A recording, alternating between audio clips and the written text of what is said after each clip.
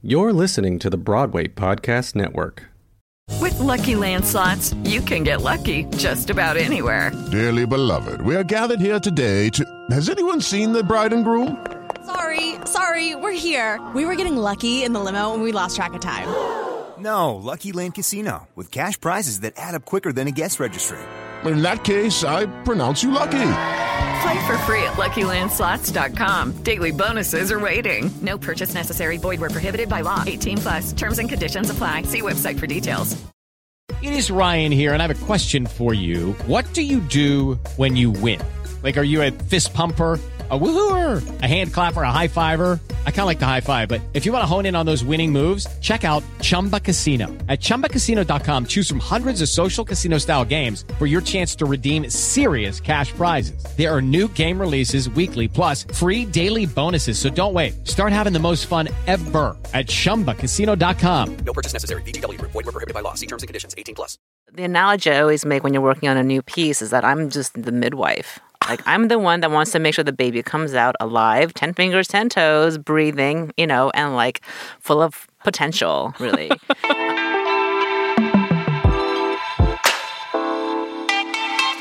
This is East Side Story, and I'm your host, Chiang Ng. Each week, I sit down with an Asian or Asian American artist working in the New York theater scene, and I excavate their life story. How they grew up, how they got their start in theater, as well as projects they've worked on and upcoming work that we should anticipate. This week's guest is Desdemona Chang. She just received the 2019 Princess Grace Award for her work at the Fifth Avenue Theater. She is also the co-artistic director of Azeotrope in Seattle, and her directing credits include the Oregon Shakespeare Festival, Seattle Rep, and Classic Stage Company in New York. I got the opportunity to work with Desdemona on my musical, Eastbound, at the Village Theater's Festival of New Musicals, and we snuck into a studio in Seattle just to record this episode. Enjoy! And we're going to jump right in. Tell people who you are, what you do, and a little bit of, like, a little tidbit about yourself. Good gosh. My name is Desdemona Chang. I am a theater director based in Seattle and Ashland, Oregon. And I work primarily in Newark and Shakespeare, which I guess is kind of like everything, I guess. It's either classical work, it's either old stuff or new stuff. Yeah, I guess I kind of do. Everything. Everything. And how long have you been directing? I mean, it depends on when you start calling yourself a professional, really. And I would comfortably say 15 years. Wow. Right. I got my first review in the paper about 15 years ago. And that was like, of course, 99-seat black box production, but that's out of college, kind of, that's pretty much when I started. This is the teaser. We're gonna, before we delve onto all of that, we're gonna like backtrack. Yes. To like, tell me how you grew up. Where did you grow up? And what is like that background? Do you have siblings? How was your family like? Yeah, okay. What was that like? Okay. I'm an only child, which means I'm very generous and very selfish at the same time. It means you can have anything of mine that you want to use, but just know that it's mine. I was born in Taiwan and came to the U.S. when I was 3.5. My parents came on a student visa, and I was raised by my grandmother in Taipei. And I have very, very faint memories. Like, my first memories of being alive are of Taiwan. Wow. Right? So it's like taxi cabs and, streets. And of course, when I was younger, we'd go back and forth during the holidays because at the time, my great-grandmother was still alive. And so once she passed away, I was 9 years old. And I think that's when my grandmother moved to America. And so my whole family is now living in America, in LA. I'm pretty much an ABC, even though I'm not technically born in America. I feel like I've been raised with American social values. Chinese home values, but American public values. You know what I mean? Oh my God. That like juxtaposition is like so real. Yeah. So real. Yeah. So, so we would, over the holidays, whenever I'd be on winter break from elementary school, my parents and I would go back to Taiwan and always was able to overlap somewhat with Chinese New Year, which is great because then you got a little bit of. It depends on what the year was. Right. Sometimes it'd be like, great, winter break is right up against January, right near Chinese New Year. You get all the hongbao and everything. It's great. My upbringing was largely in Southern California, east of downtown LA, in a very immigrant-heavy, a lot of Asian folks, a lot of Latinx folks, a lot of Black folks. And so I've always grown up in a very multicultural environment. And then kind of didn't do, I mean, as far as like getting into the world of theater, didn't really do a lot of theater growing up. Like any good Chinese kid, I was going to be a doctor because I had this moment when I must have been 5 or something. And my parents were in a car and my parents were arguing about something. And apparently they were arguing about my college tuition. Wow, when you were 5. 5 years old, sitting in the back seat. And my parents had gone to Cal State Fullerton. Which was like, a lovely state school in Southern California. And my dad was like, well, she can go to Cal State Fullerton. And my mom was like, no, she's not. She's going to Harvard. And she turns around and she looks at me and she says, you're going to go to Harvard, right? And I was like, I don't know, what's Harvard? She's like, yes, you're going to go to Harvard. I can't believe you can remember this when you were 5. Yeah, well, it's because it was such a pointed moment of my mom looking me dead in the eye and like, do not fail me. You're going to go Ivy League. Don't fuck this up. You're 5 years old. Don't fuck it up. And I was like, okay, I had no idea what that was. And my dad was like, why are you pressuring her to go to Harvard? She's 5. But, oh my God. But from then, I've always had this feeling of like needing to achieve, right? And of course, I'm also the oldest of all the grandchildren in the family.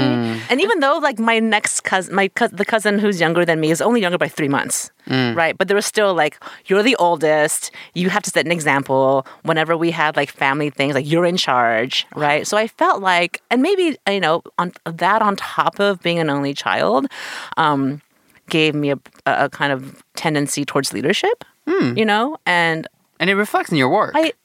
Thank you. Yeah, it really does. It does. It really does. And for whatever reason, that also maybe is kind of adjacent to a desire to overachieve. Oh. Yep. I'm like, yeah. And I didn't even know what that was about, other than I knew that I'm also like incredibly competitive. And that helps. And I'm an only child, and so all the resources went to me. I never had to share. I'm very like narcissistic. My boyfriend would tell you that I'm very I guess he wouldn't say self-centered, very like self-actualized is what he would say. That there's very much like a me, the way I see the world. I'm very compassionate, but I'm also very narcissistic. So growing up that way, I knew that success meant medical school. I knew that success meant, for some reason, like doctor happened to be the thing that was generically imprinted on me that I never really questioned. And it just so happened that I was very good at science, right? I went to school, public school in LA, and like when it came to like things like biology and calculus, I was like, boom, 4.0, like top 10, everything. And I did all the academic stuff, like mock trial, decathlon. I don't know what all those things are. Oh, but... these are all like extracurricular smarty pants nerdy programs that kids in public school do in America. And then so I just did really, really well. I did not get into Harvard. My mother was very sad when that happened. But the good news is that I went to UC Berkeley. And luckily, in some ways, I was very lucky to not get into Harvard because I think I would have maybe not liked it. I don't know, actually. I knew that when I was doing the tour of the various campuses I wanted to go to, my parents and I visited Berkeley. And within like 30 seconds of being in that area, I just, I'm coming here. I'm coming here. Wow. But anyway, I guess, so I went to UC Berkeley and I was going to get a degree in biology. Oh. So I can go apply to medical school. Yes. And then the first semester of my freshman year, my undergraduate advisor said, Desdemona, you can't be taking all of these science classes. You're taking like physics, chemistry, calculus. You have to take an arts elective. Aww. And I was like, okay, fine. I have to take an arts class. And my friends in biology said, there's this class in the theater department. It's called Intro to Acting. It's a fucking joke. Okay? It's like you stand in a circle and you play this game called Zip Zap Zop all day and you play charades, no papers, no lectures, right? No tests. You just show up and you get an A for showing up. Dude, best class ever. And I was like, sweet, easy A, I'm going to med school. So I took this class called Intro to Acting in the theater department. And it was a class full of other engineers and bio people, like business school people, like a lot of like non-majors were in that class. And we played Zip Zap Zop, and we totally played charades, and there were no papers, no lectures, and no tests, and I totally got an A. But that class was also when you start doing things like make intense eye contact with people, and you're doing the mirror exercise, and suddenly you're being vulnerable. And I was playing in a way that I was not playing when I was in high school or younger, right? I came from a very serious environment, very studious, very austere. And so this idea of like finding a kind of release or creativity was new and scary and kind of exciting. Wow. And so after that, I thought, well, that was fun. I guess I'll take another acting class. And that began my like relationship with the theater department, where I would essentially spend my days in the lab in the bio department and then run across campus at 5 p.m. to like do tech or something for a show. And I was living two lives. I was living like bio by day, drama by night. Wow. And all of my friends, the friends in theater were just cooler. You know, the parties, you heard it here first. The theater kids were cooler. I think, they were smoking cigarettes and like we had more but better booze, like the crazier parties. Like my friends and I were not having these ragers the way that the theater kids were. And so at the time I didn't know what, the social value of theater, like the life-changing, transformative, all that stuff, right? I was just thinking, oh, this is fun. I love doing it. It makes me happy. It's a release. I don't have to worry about like derivatives and integrals and calculus and God knows what else, right?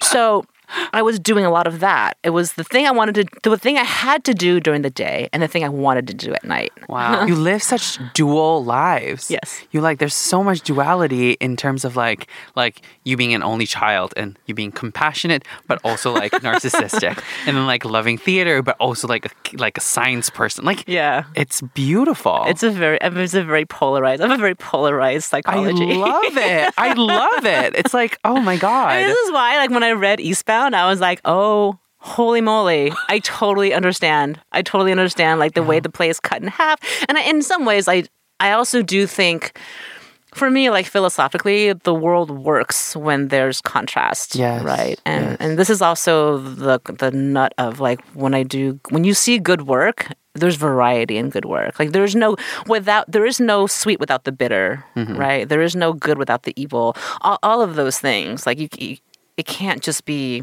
a one-sided story you're telling.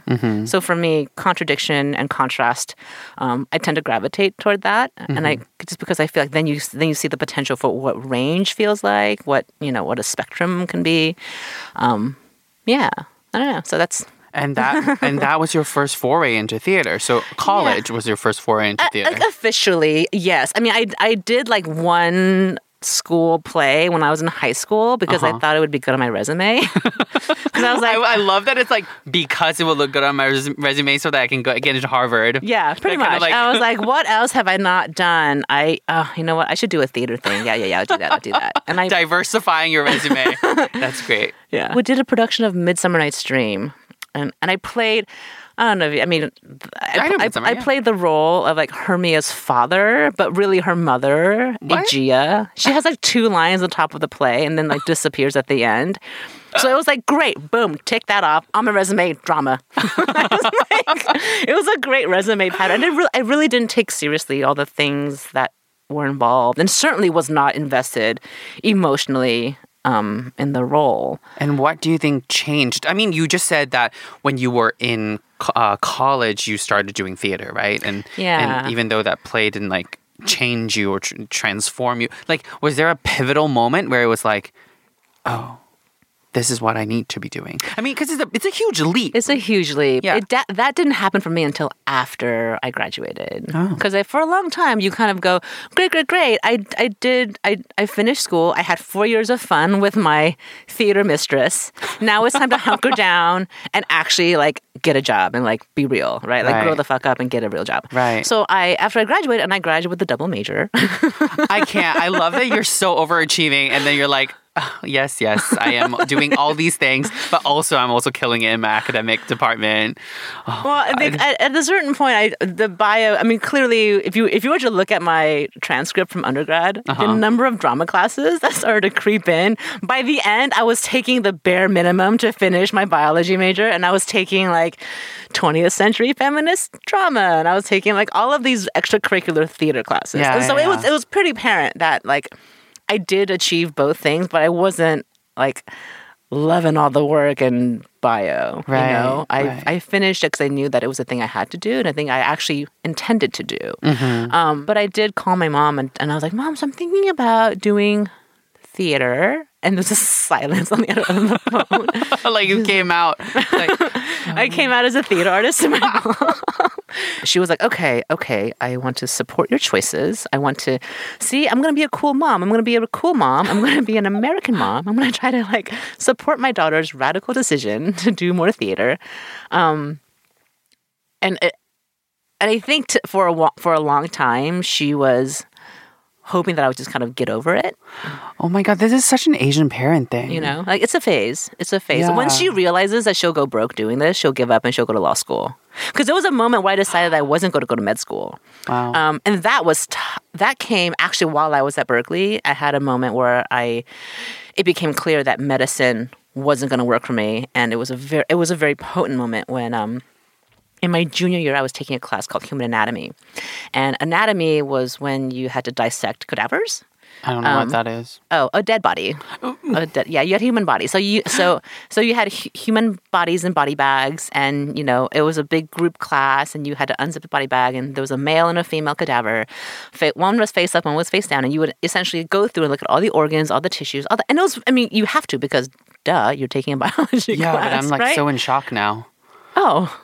Okay. Yeah, but you have to do that, and I remember walking in class that first day and seeing 2 body bags in the classroom, and I just kind of went, that's 2 people. Yeah, 2 people, and the way that I found to do the work well, you can't get touchy-feely about it, right? Yeah. It's tissues and cells and specimens and organs, and it's a very clinical approach at looking at disease and a very clinical way of looking at pathology. And for me, that was what biology was about. And meanwhile, I'm going to do theater. And where you need to be all vulnerable and shit and like open yourself up and like, oh my God, I'm like getting like, all chills. I'm like, no. All the feelings. So I was like trying, so whatever biology was undoing the work theater was doing, and theater was undoing the work that biology was doing. Wow. And it was hard for me to study things like human suffering without asking myself, why is there suffering in the world? Why is the world bad? Why is there cancer? Why do people get cancer? Right? Did you find an answer? No, I don't. I mean, that's why we do art, because we keep looking for that answer, right? We don't know what happens after we die. We don't know when the beginning of time was. We don't know all the big questions. Yeah. But it was hard to focus on the details of the science when I was constantly being prodded by big questions in the arts. Right. So that class, it taught me a lot about anatomy, of course, but it also taught me a lot about my capacity to hold what my emotional vessel got so big because of theater. And I would find myself in like anatomy class, like, you know, looking at organs and like weeping. It was in some ways a little embarrassing. No, but it's human. Yeah. And I would look at, because also we had above these body bags were like the death certificates of the people. They would black out the names. So we didn't know the names of the individuals, but you saw like, you know, male, African-American, 67, died of kidney failure. And so I would just like look at this information and in my mind start constructing a narrative about who this person was, how did they die, how did they get kidney failure, did they have any loved ones, like where do they live? And I was like, this is not helping me with my studies. This is not a great way to be doing a science thing, right? Yeah. So that I think was what just happened to click for me at the time. With the Lucky Land Slots, you can get lucky just about anywhere. This is your captain speaking. We've got clear runway and the weather's fine, but we're just going to circle up here a while and get lucky. No, nothing like that. It's just these cash prizes add up quick. So I suggest you sit back, keep your tray table upright, and start getting lucky. Play for free at LuckyLandSlots.com. Are you feeling lucky? No purchase necessary. Void where prohibited by law. 18 plus terms and conditions apply. See website for details. Lucky Land Casino, asking people, what's the weirdest place you've gotten lucky? Lucky? In line at the deli, I guess? Aha, in my dentist's office. More than once, actually. Do I have to say? Yes, you do. In the car before my kids' PTA meeting. Really? Yes. Excuse me, what's the weirdest place you've gotten lucky? I never win and tell. Well, there you have it. You can get lucky anywhere, playing at LuckyLandSlots.com. Play for free right now. Are you feeling lucky? No purchase necessary. Void where prohibited by law. 18 plus. Terms and conditions apply. See website for details. And you didn't think that that was the turning point. You thought that you personally think that your turning point was after college. Yeah. So I graduated undergrad, and then I didn't know what to do with myself. You know, I didn't want to take the GRE and go to grad school for something I didn't really care about. And I fell into this like deep depression, which I think when I think about the number of folks I've talked to who like in their mid-20s go through some kind of like life crisis, it's not uncommon, me. Right? Yeah. Literally me. Yeah. Between the ages of 20 to 25, there's that moment of, oh, I've been institutionalized my entire life from grade school, middle school, high school, university. I've been given a template for how to live for so long, and everything was I always knew what the next goalpost was. Yeah. And then once I graduated college, it just became like this open field of possibility that was like very terrifying. I was financially, like I did not have any sense of financial intelligence. But for the most part, just being thrust into like adulting was a little tough. And then not knowing, and then for some reason being preoccupied with the idea that I had to be happy in what I did. I mean, like it feels like that's what everybody's striving for, no? I mean, yes, but I think there's so many people out there for whom work is work, and to feel like happiness is tied to your job satisfaction. Yeah, it also feels like a very like first world problem kind of thing. Oh, absolutely. It's such a privilege. Like, oh, poor baby, you don't love your job. Like, get the fuck over yourself. I don't know. I just didn't know what I wanted to do with my career, like with my life, right? Like, what is like the long game at this point? Once I cut the biology cord, it was like my entire concept of who I wanted to be was like gone, and I was like blank slate, and I was really scared. And I thought, I was like, well, when was I actually really happy? I was really happy when I was doing theater. Okay, so it's not going to pay any bills, but let me at least do some small shows during the day. I mean, or during the evening. I'll do a day job, and so I was like temping, and then doing like small black box shows at night. Right. As a director or as an actor? I first got involved with a small theater company in Berkeley called Impact Theater as an actor. I went to like a general audition, and I got cast as Lady Macduff in a production of Macbeth. I had one kick-ass fight scene and like 4 lines. It was fantastic. And there's a lot of strawberry jam as blood involved. It was a very campy machine gun, basement theater, Shakespeare. It was so much fun though, right? Like it was definitely not high art, but it was very fun. And that was when I felt like engaged and connected again with people. And so I thought, great, I'll just keep doing that. And so then that led to like assisting on a show and then eventually directing for them. And then meanwhile, I had gotten a job working in new media, just doing like marketing stuff, a very corporate-y kind of position. I did that for a couple of years and then decided, I think I actually want to do the theater thing for real. And people ask, like my family, like, are you going to make money? How are you going to eat? How are you going to pay your rent? You know?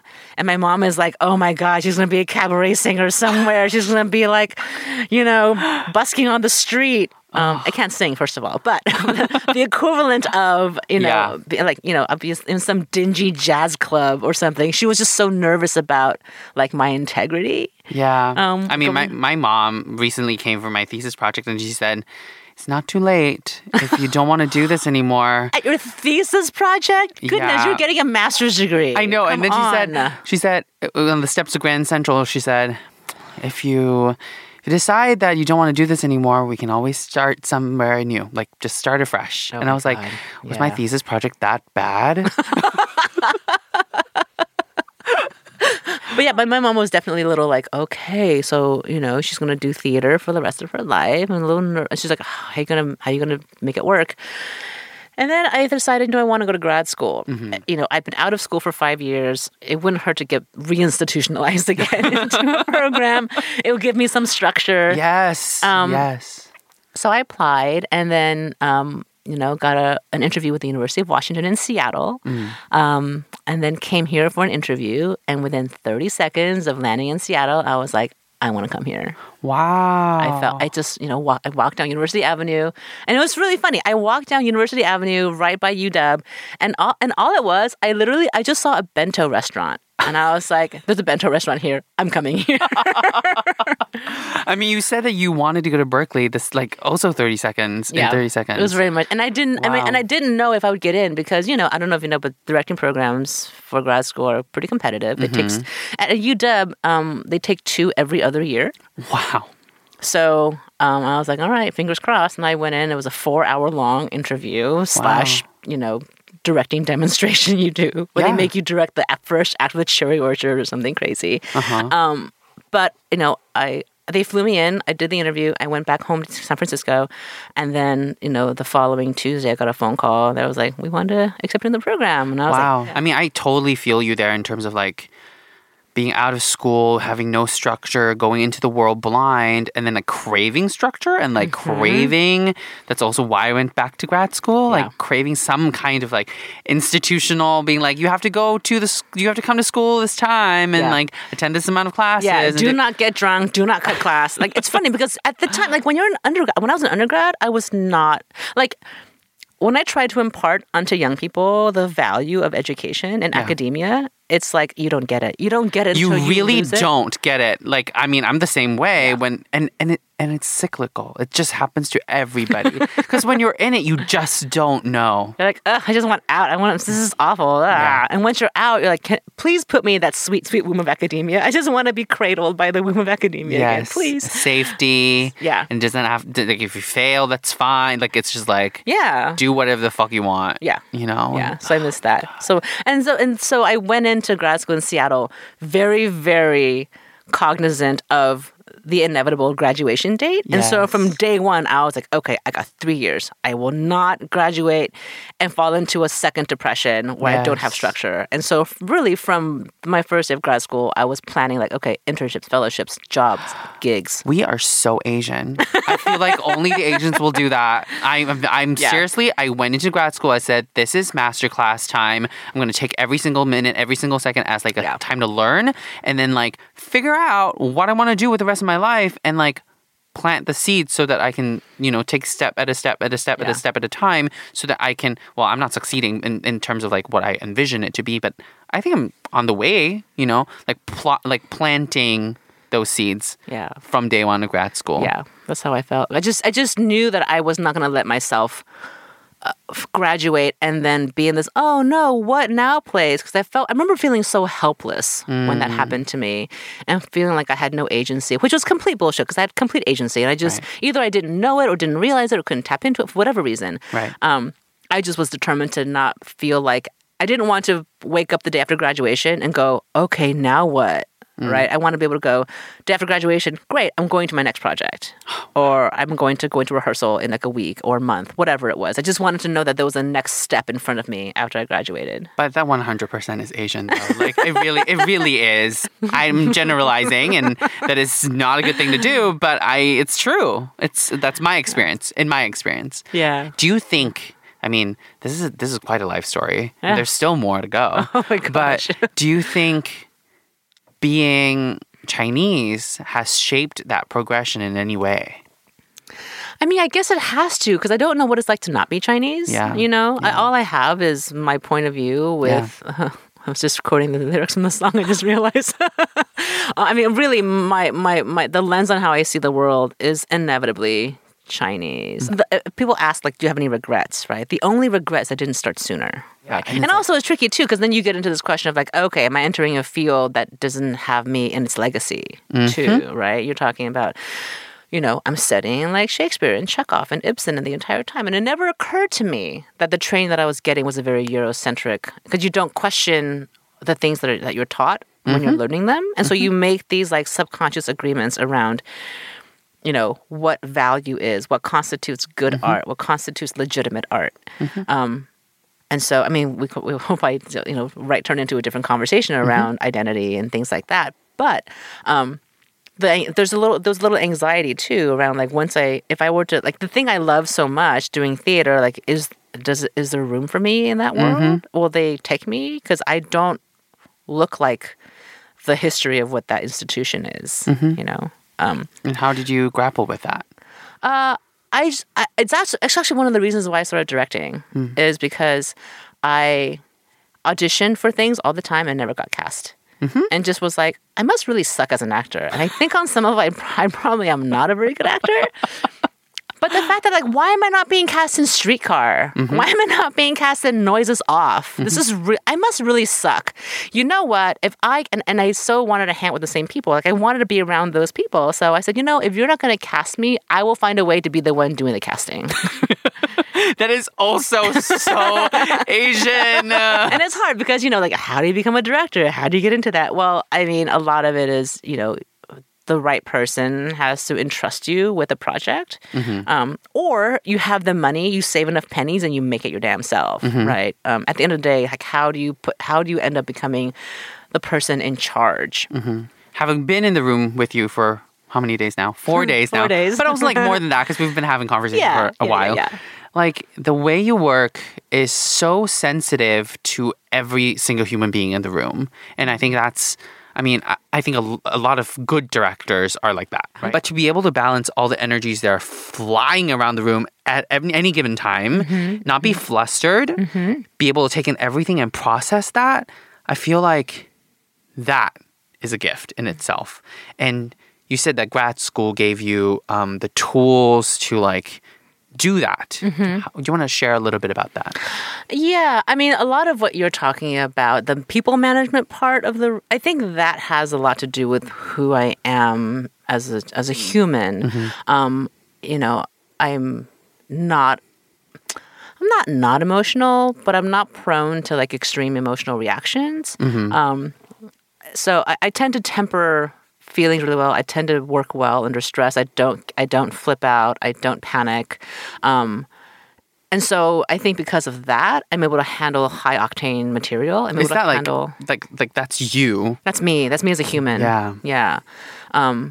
Like we had a moment today in rehearsal where I was talking about like when people, like we were talking about the character of Ching and whether or not when she gets angry, does she hit or does she cry? Right. Like I don't have a really bad temper, so when I get really upset, if I get truly, truly upset, I'll start crying. Wow. I don't externalize I don't like lash out, What do you think are good qualities that a director should have, other than what I was discussing? Honestly, the thing the director absolutely needs to have is the ability to make choices. Like the ability to make decisions. A director is a person who makes choices, right? And to make them and be accountable for them, right? For me, there's a responsibility that comes with the job, and so the director's job is to take a piece of work, reduce and clarify it, and through a series of choices, and be able to defend those choices.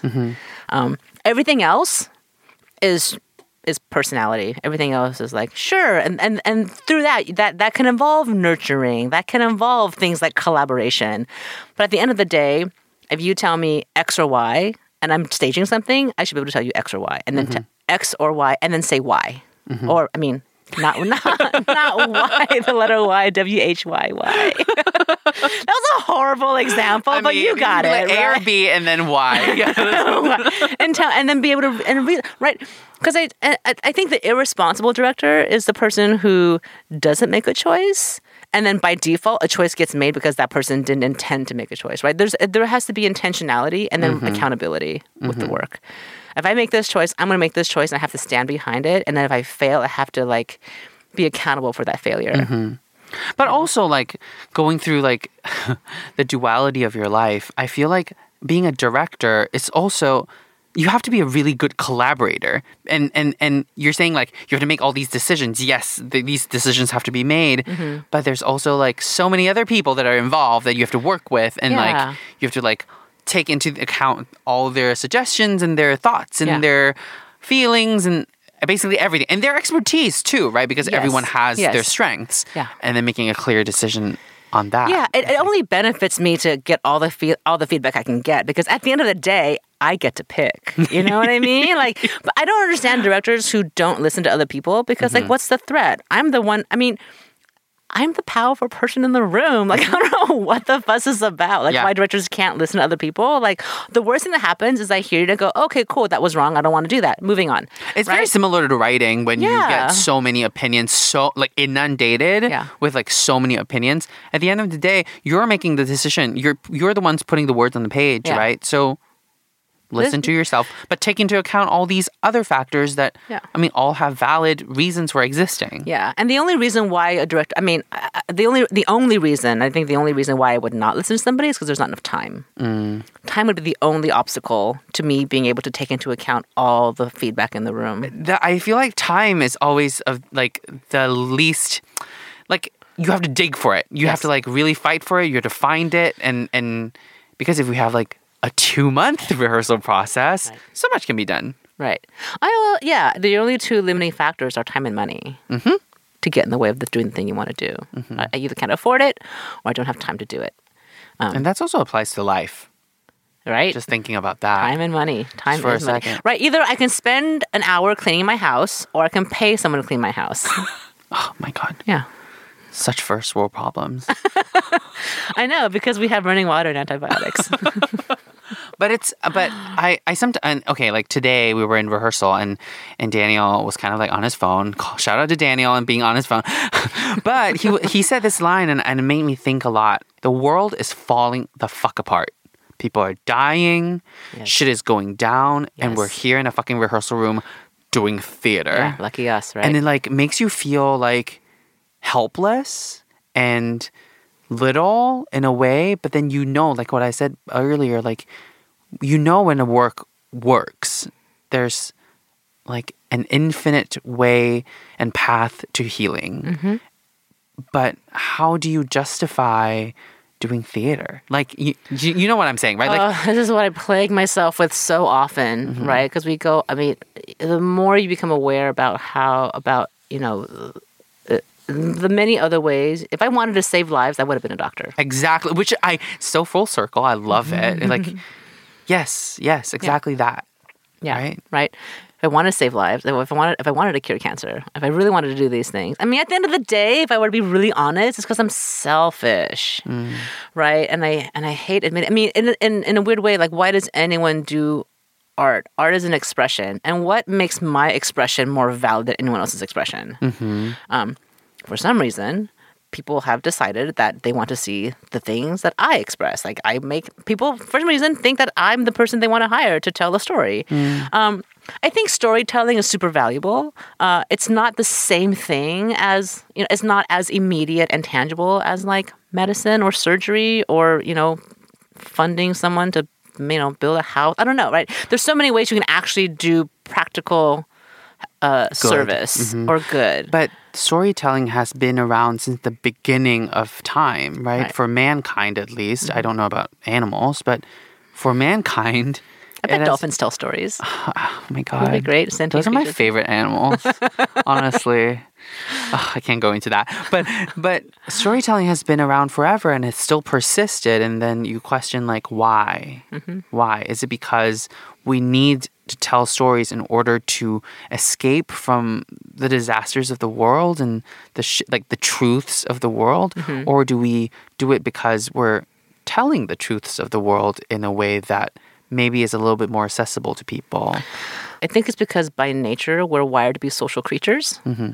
I think, and what is news but storytelling, right? The daily news is telling, oh my God, this happened to me today. And I think it's because our brains are wired to be social creatures. And it's the reason why solitary confinement is prison. It's punishment. Time out for kids is punishment. You don't get to play at recess. You don't get to be with other people. Right? I think, and that's why we talk about people who are sociopaths, who can't empathize, who can't connect. Right? This idea that punishment is about divorcing an individual from his community, from his society. And so I think storytelling, it's not necessarily fiction, but just storytelling is the act of communicating, is the act of exchanging thoughts and opinions and feelings between two individuals. And that can be something as great as, oh my God, the world is fucked, we have to fix it.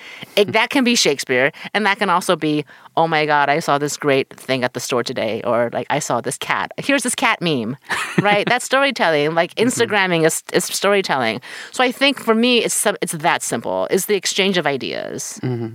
Ideas, opinions, feelings. Because we're social creatures. Because we're naturally social creatures. I think that's kind of where I am with it. And theater is, you know, the most archaic version of that just somehow hasn't been I mean, it's clearly been contaminated by technology, but it's our version of gathering at the fire and sharing an experience. It just so happens, and now it's taken the form of sit in a theater, be quiet, watch these lights, and people get to, you know, reenact stuff, right? That's just a particular form of storytelling. But but theater is the art of communication. We just communicate. With Lucky Land Slots, you can get lucky just about anywhere. Dearly beloved, we are gathered here today to... Has anyone seen the bride and groom? Sorry, we're here. We were getting lucky in the limo and we lost track of time. No, Lucky Land Casino, with cash prizes that add up quicker than a guest registry. In that case, I pronounce you lucky. Play for free at LuckyLandSlots.com. Daily bonuses are waiting. No purchase necessary. Void where prohibited by law. 18+. Terms and conditions apply. See website for details. Hello, it is Ryan, and I was on a flight the other day playing one of my favorite social spin slot games on ChumbaCasino.com. I looked over at the person sitting next to me, and you know what they were doing? They were also playing Chumba Casino. Coincidence? I think not. Everybody's loving having fun with it. Chumba Casino is home to hundreds of casino-style games that you can play for free anytime, anywhere, even at 30,000 feet. So sign up now at ChumbaCasino.com to claim your free welcome bonus. That's ChumbaCasino.com and live the Chumba life. No purchase necessary. VGW. Void where prohibited by law. See terms and conditions. 18+. And you've worked around the country, all over the country regionally, directing project after project after project. And talk about what that experience is like going around the country and like sharing your vision on work that has been existing for a long time, like Shakespeare, or like new work like Lauren Yee's plays and new musicals. Like, what is the difference between all these processes? What is the similarity? And what's like the best thing that you love about your job doing this? The best thing, okay, so I'll start with what I love about my job. I get to travel, which is great. And that varies from like big cities to small towns. I also, this is probably not the most noble thing to say, but when you're a guest artist, no one ever gets sick of you. They're always excited to see you. They're always sad when you go. You're always so deeply valued. And this constant feeling of gratitude and appreciation is like, I can't get enough of that. People always love me when I show up, and they're always so sad when I go. And but you need to know, like, that's because you're doing good work, right? Can you imagine if you're not? Like, well, no, then I wouldn't get hired. I wouldn't be. I'd be at home and depressed and not working. Directing in particular, and I'm sure acting too. It's a very promiscuous craft. We have to practice promiscuity, and we have to practice this idea of intense vulnerability and intense engagement. I have to go up, I have to meet these strangers, you know, mostly strangers, some friends, right? First day of rehearsal. You go into a process, you throw yourself into it, you love really hard, 4.5 weeks later, and I leave. That is actually something. And it's like constantly like meeting and loving and breaking up, meeting and loving and breaking up. Does that wear on you a little bit? Because I know that that process always drove me a little crazy. Like the saying goodbye part? Or just like coming together and being like, yes, I love you. And then it's also the very American I love you. It's not like... You know how like Chinese people don't like immediately go like yes, you know, and like totally, and then it's like, okay, wait, but do you actually love me, or like is it just like you're just doing? Are you just practicing the motions of I love you? Exactly, really? And then you always will have like one or two that you really people that you connect with, right, on your contract, and it's like when you're friends after the show's over, right? Yeah, and then you have there's the showmances, and then there's the ones that like last beyond the showmance. Yeah, and those that actually last will be forever. Yeah, they're your like friends. Really. Friends. Yeah, but then it's like. That is a process that's like, I haven't gotten used to it. Yeah, it's something I've learned to, I mean, it's probably why I don't get super reactionary in rehearsals.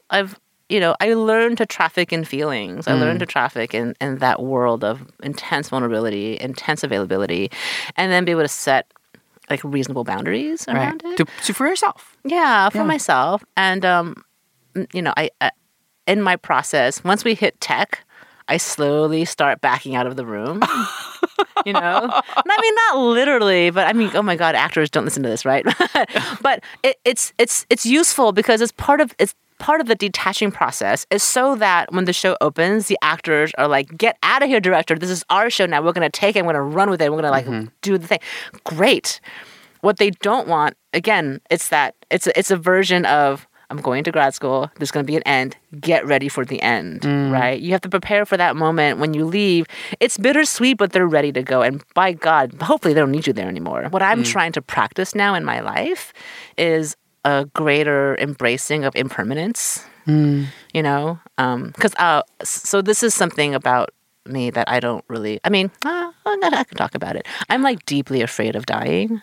Oh, wow. Like mortality. I have it partially has to do with like my biology thing and the whole like cadavers in a bag. Yeah. But I remember, attending when I was 8 years old, my great-grandmother passed away in Taiwan, and we went back to Taiwan to her funeral.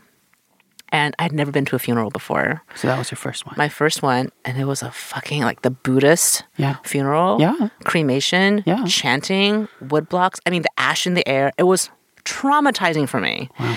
To be like... she was cremated in front of you?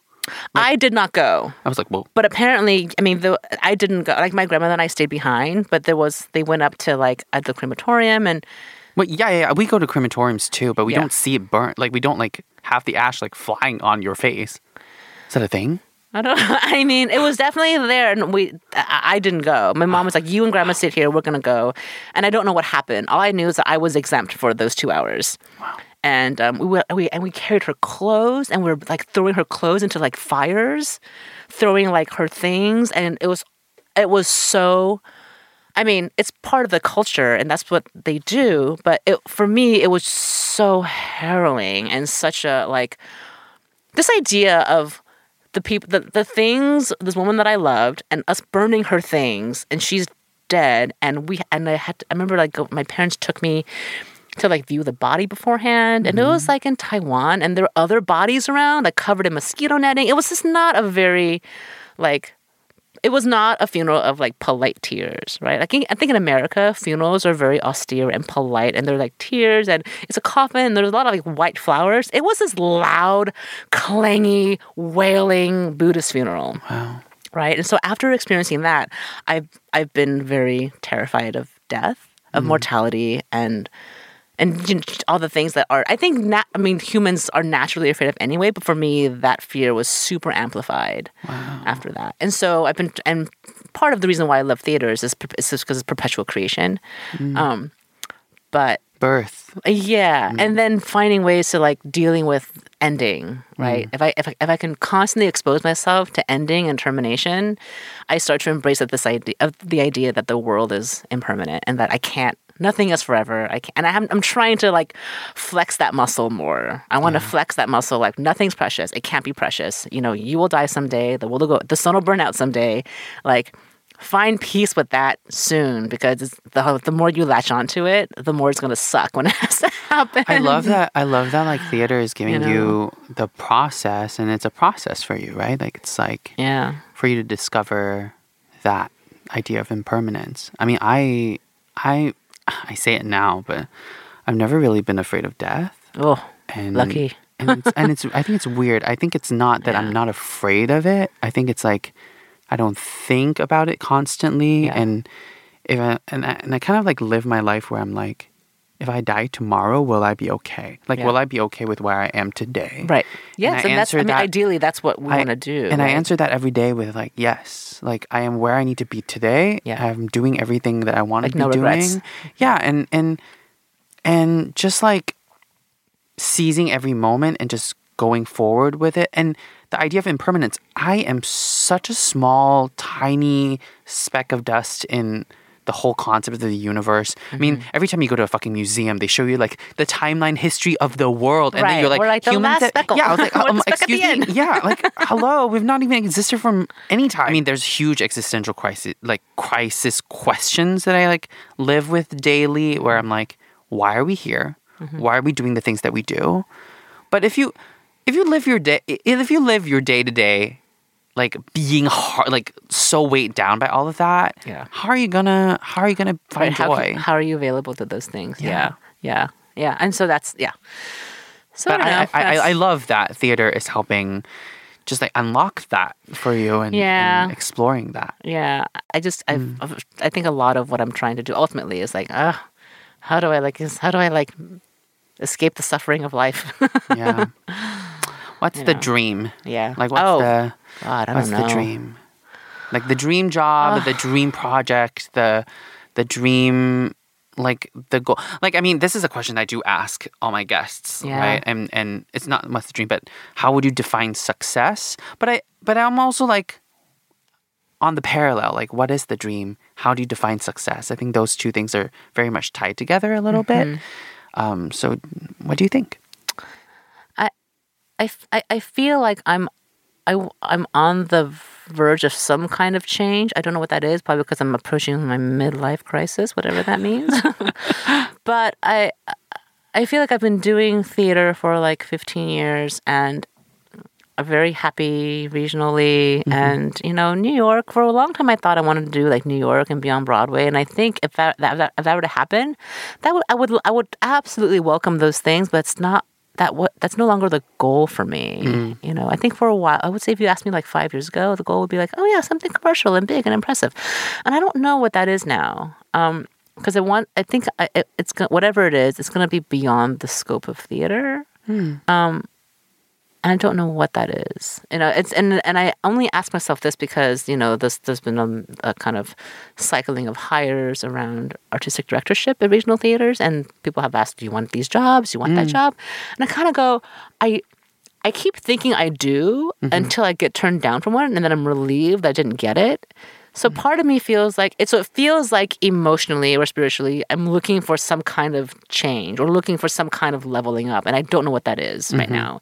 So I don't have like a hard answer for the dream thing because it was just a bigger version of what I'm doing today, right? Or a bigger project, and I'm like, no, I think whatever it is it's beyond that. Great. I think I just maybe need to go to like Tibet and find it. I love it. You know what I mean? Yeah, absolutely. Or that pod, the sensory deprivation pod. I'm gonna go float in a pod and find that. Yeah. Great. Yeah. And if you could tell yourself one thing, so like today, Desdemona today, if you could tell Desdemona, when she was 3 or when she was 9 or when she went to high school and did Midsummer or when she went to college, like if you could tell yourself one thing, what would that be? Oh, God. It's almost like, I don't want to like out my family, right? But in some ways it's like, it's okay that you're different, or like, I don't know. It's something around like, don't let the disappointment of other people define the choices that you make. That is a fucking great quote. I mean, it's in some ways, it's like the only agreement you need to make is the one with yourself, right? And it's hard because all we do is make agreements with other people all the time. And I think for me, the thing I'm most proud of about myself is that I feel like, at least at the moment, until I'm proven wrong, I feel like I'm at a place right now in my life where not a lot gets to me because I've come to a place of my parameters and my goals and my successes are mine to define. And this is hard when it comes to praise too. Praise and criticism, right? The only person who I can't do this with is my mom. When my mom comes to see a show, I'm like, oh my god, I'm freaking out in the audience. You can put Charles Isherwood, you can put 1,000 Charles Isherwoods into my theater, and I wouldn't give 2 shits. Wow. You put my mom in the theater, and suddenly I'm like, biting my nails, hyperventilating in the corner, and I think that's which is crazy because my mom is the chillest person ever. Right. But that is something I still need to like loosen up for myself. But like you determine mortality and your mother. That's pretty much. That's the book. That's a book right there. Mortality and your mother. I will read that book. I would absolutely read that book. Yeah. All right, and we're gonna wrap this up. So one last question for you. Okay. If you can ask me one question. Oh my God! I wish I'd prepared for this one. I didn't know. I would have done my homework. But what do I want to ask you on this podcast? I know nobody comes prepared for this, and it's always like, oh, what? What? I know. I was prepared to be the interviewee. Yes. Yeah. This is going to be it's a very superficial question, right? Rice or noodles or bread? That's actually a really easy question for me. Is it rice? Noodles. Oh, what? Okay. I love noodles. Okay, this is really weird. So I don't really like bread. I know my parents really love bread, and they eat bread every morning, and of course we eat rice for dinner a lot. But then if I get to choose between all of them, it's always going to be noodles, and I don't really have an answer for like why. Like any kind of noodles, right? Like yellow noodles, rice noodles, any kind, like any kind of noodles, but not like macaroni. I do not like macaroni. How do you know that? You want the long stringy. Yes, this experience of the long stringy. Yes. Okay. But I mean, like pad thai is fine. But like pad siu is fine. Hor fun is fine. You know, like flat noodles is fine. Anything that's like noodles based. And my mom's always like, noodles make you so fat, but it's true. Right, carby. It's true. What is rice and bread too? But the three categories of carbs, right? Is like rice, noodles, bread. But like noodles, I think are the worst out of the three, and of course I'm the one that loves that. Did you like that episode of East Side Story? If you did, follow us on Instagram at East Side Story Pod and at Chiang Music. Go on to Apple Podcasts, rate us, review us, and don't forget to subscribe. Or if you're a Spotify user, you can also click the follow button. Even better, you can tell someone about the podcast. And the best part, they don't even have to be Asian. Thank you so much for your support, and I'll see you next week.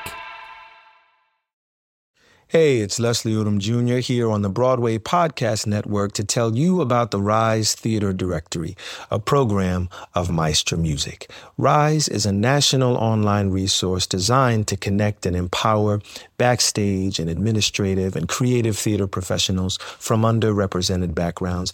If you work or aspire to work in the theater community, this can help you find your next project. And if you hire theater professionals, search the Rise Theater Directory to find your next team. Create your profile now and get more information by visiting risetheater.org. That's theater with an RISETHEATRE.org, because only together we rise. Judy was boring. Hello. Then Judy discovered ChumbaCasino.com. It's my little escape. Now Judy's the life of the party. Oh, baby, mama's bringing home the bacon. Whoa, take it easy, Judy. The Chumba life is for everybody. So go to ChumbaCasino.com and play over 100 casino-style games. Join today and play for free for your chance to redeem some serious prizes. ChumbaCasino.com. No purchase necessary. Void where prohibited by law. 18+ terms and conditions apply. See website for details.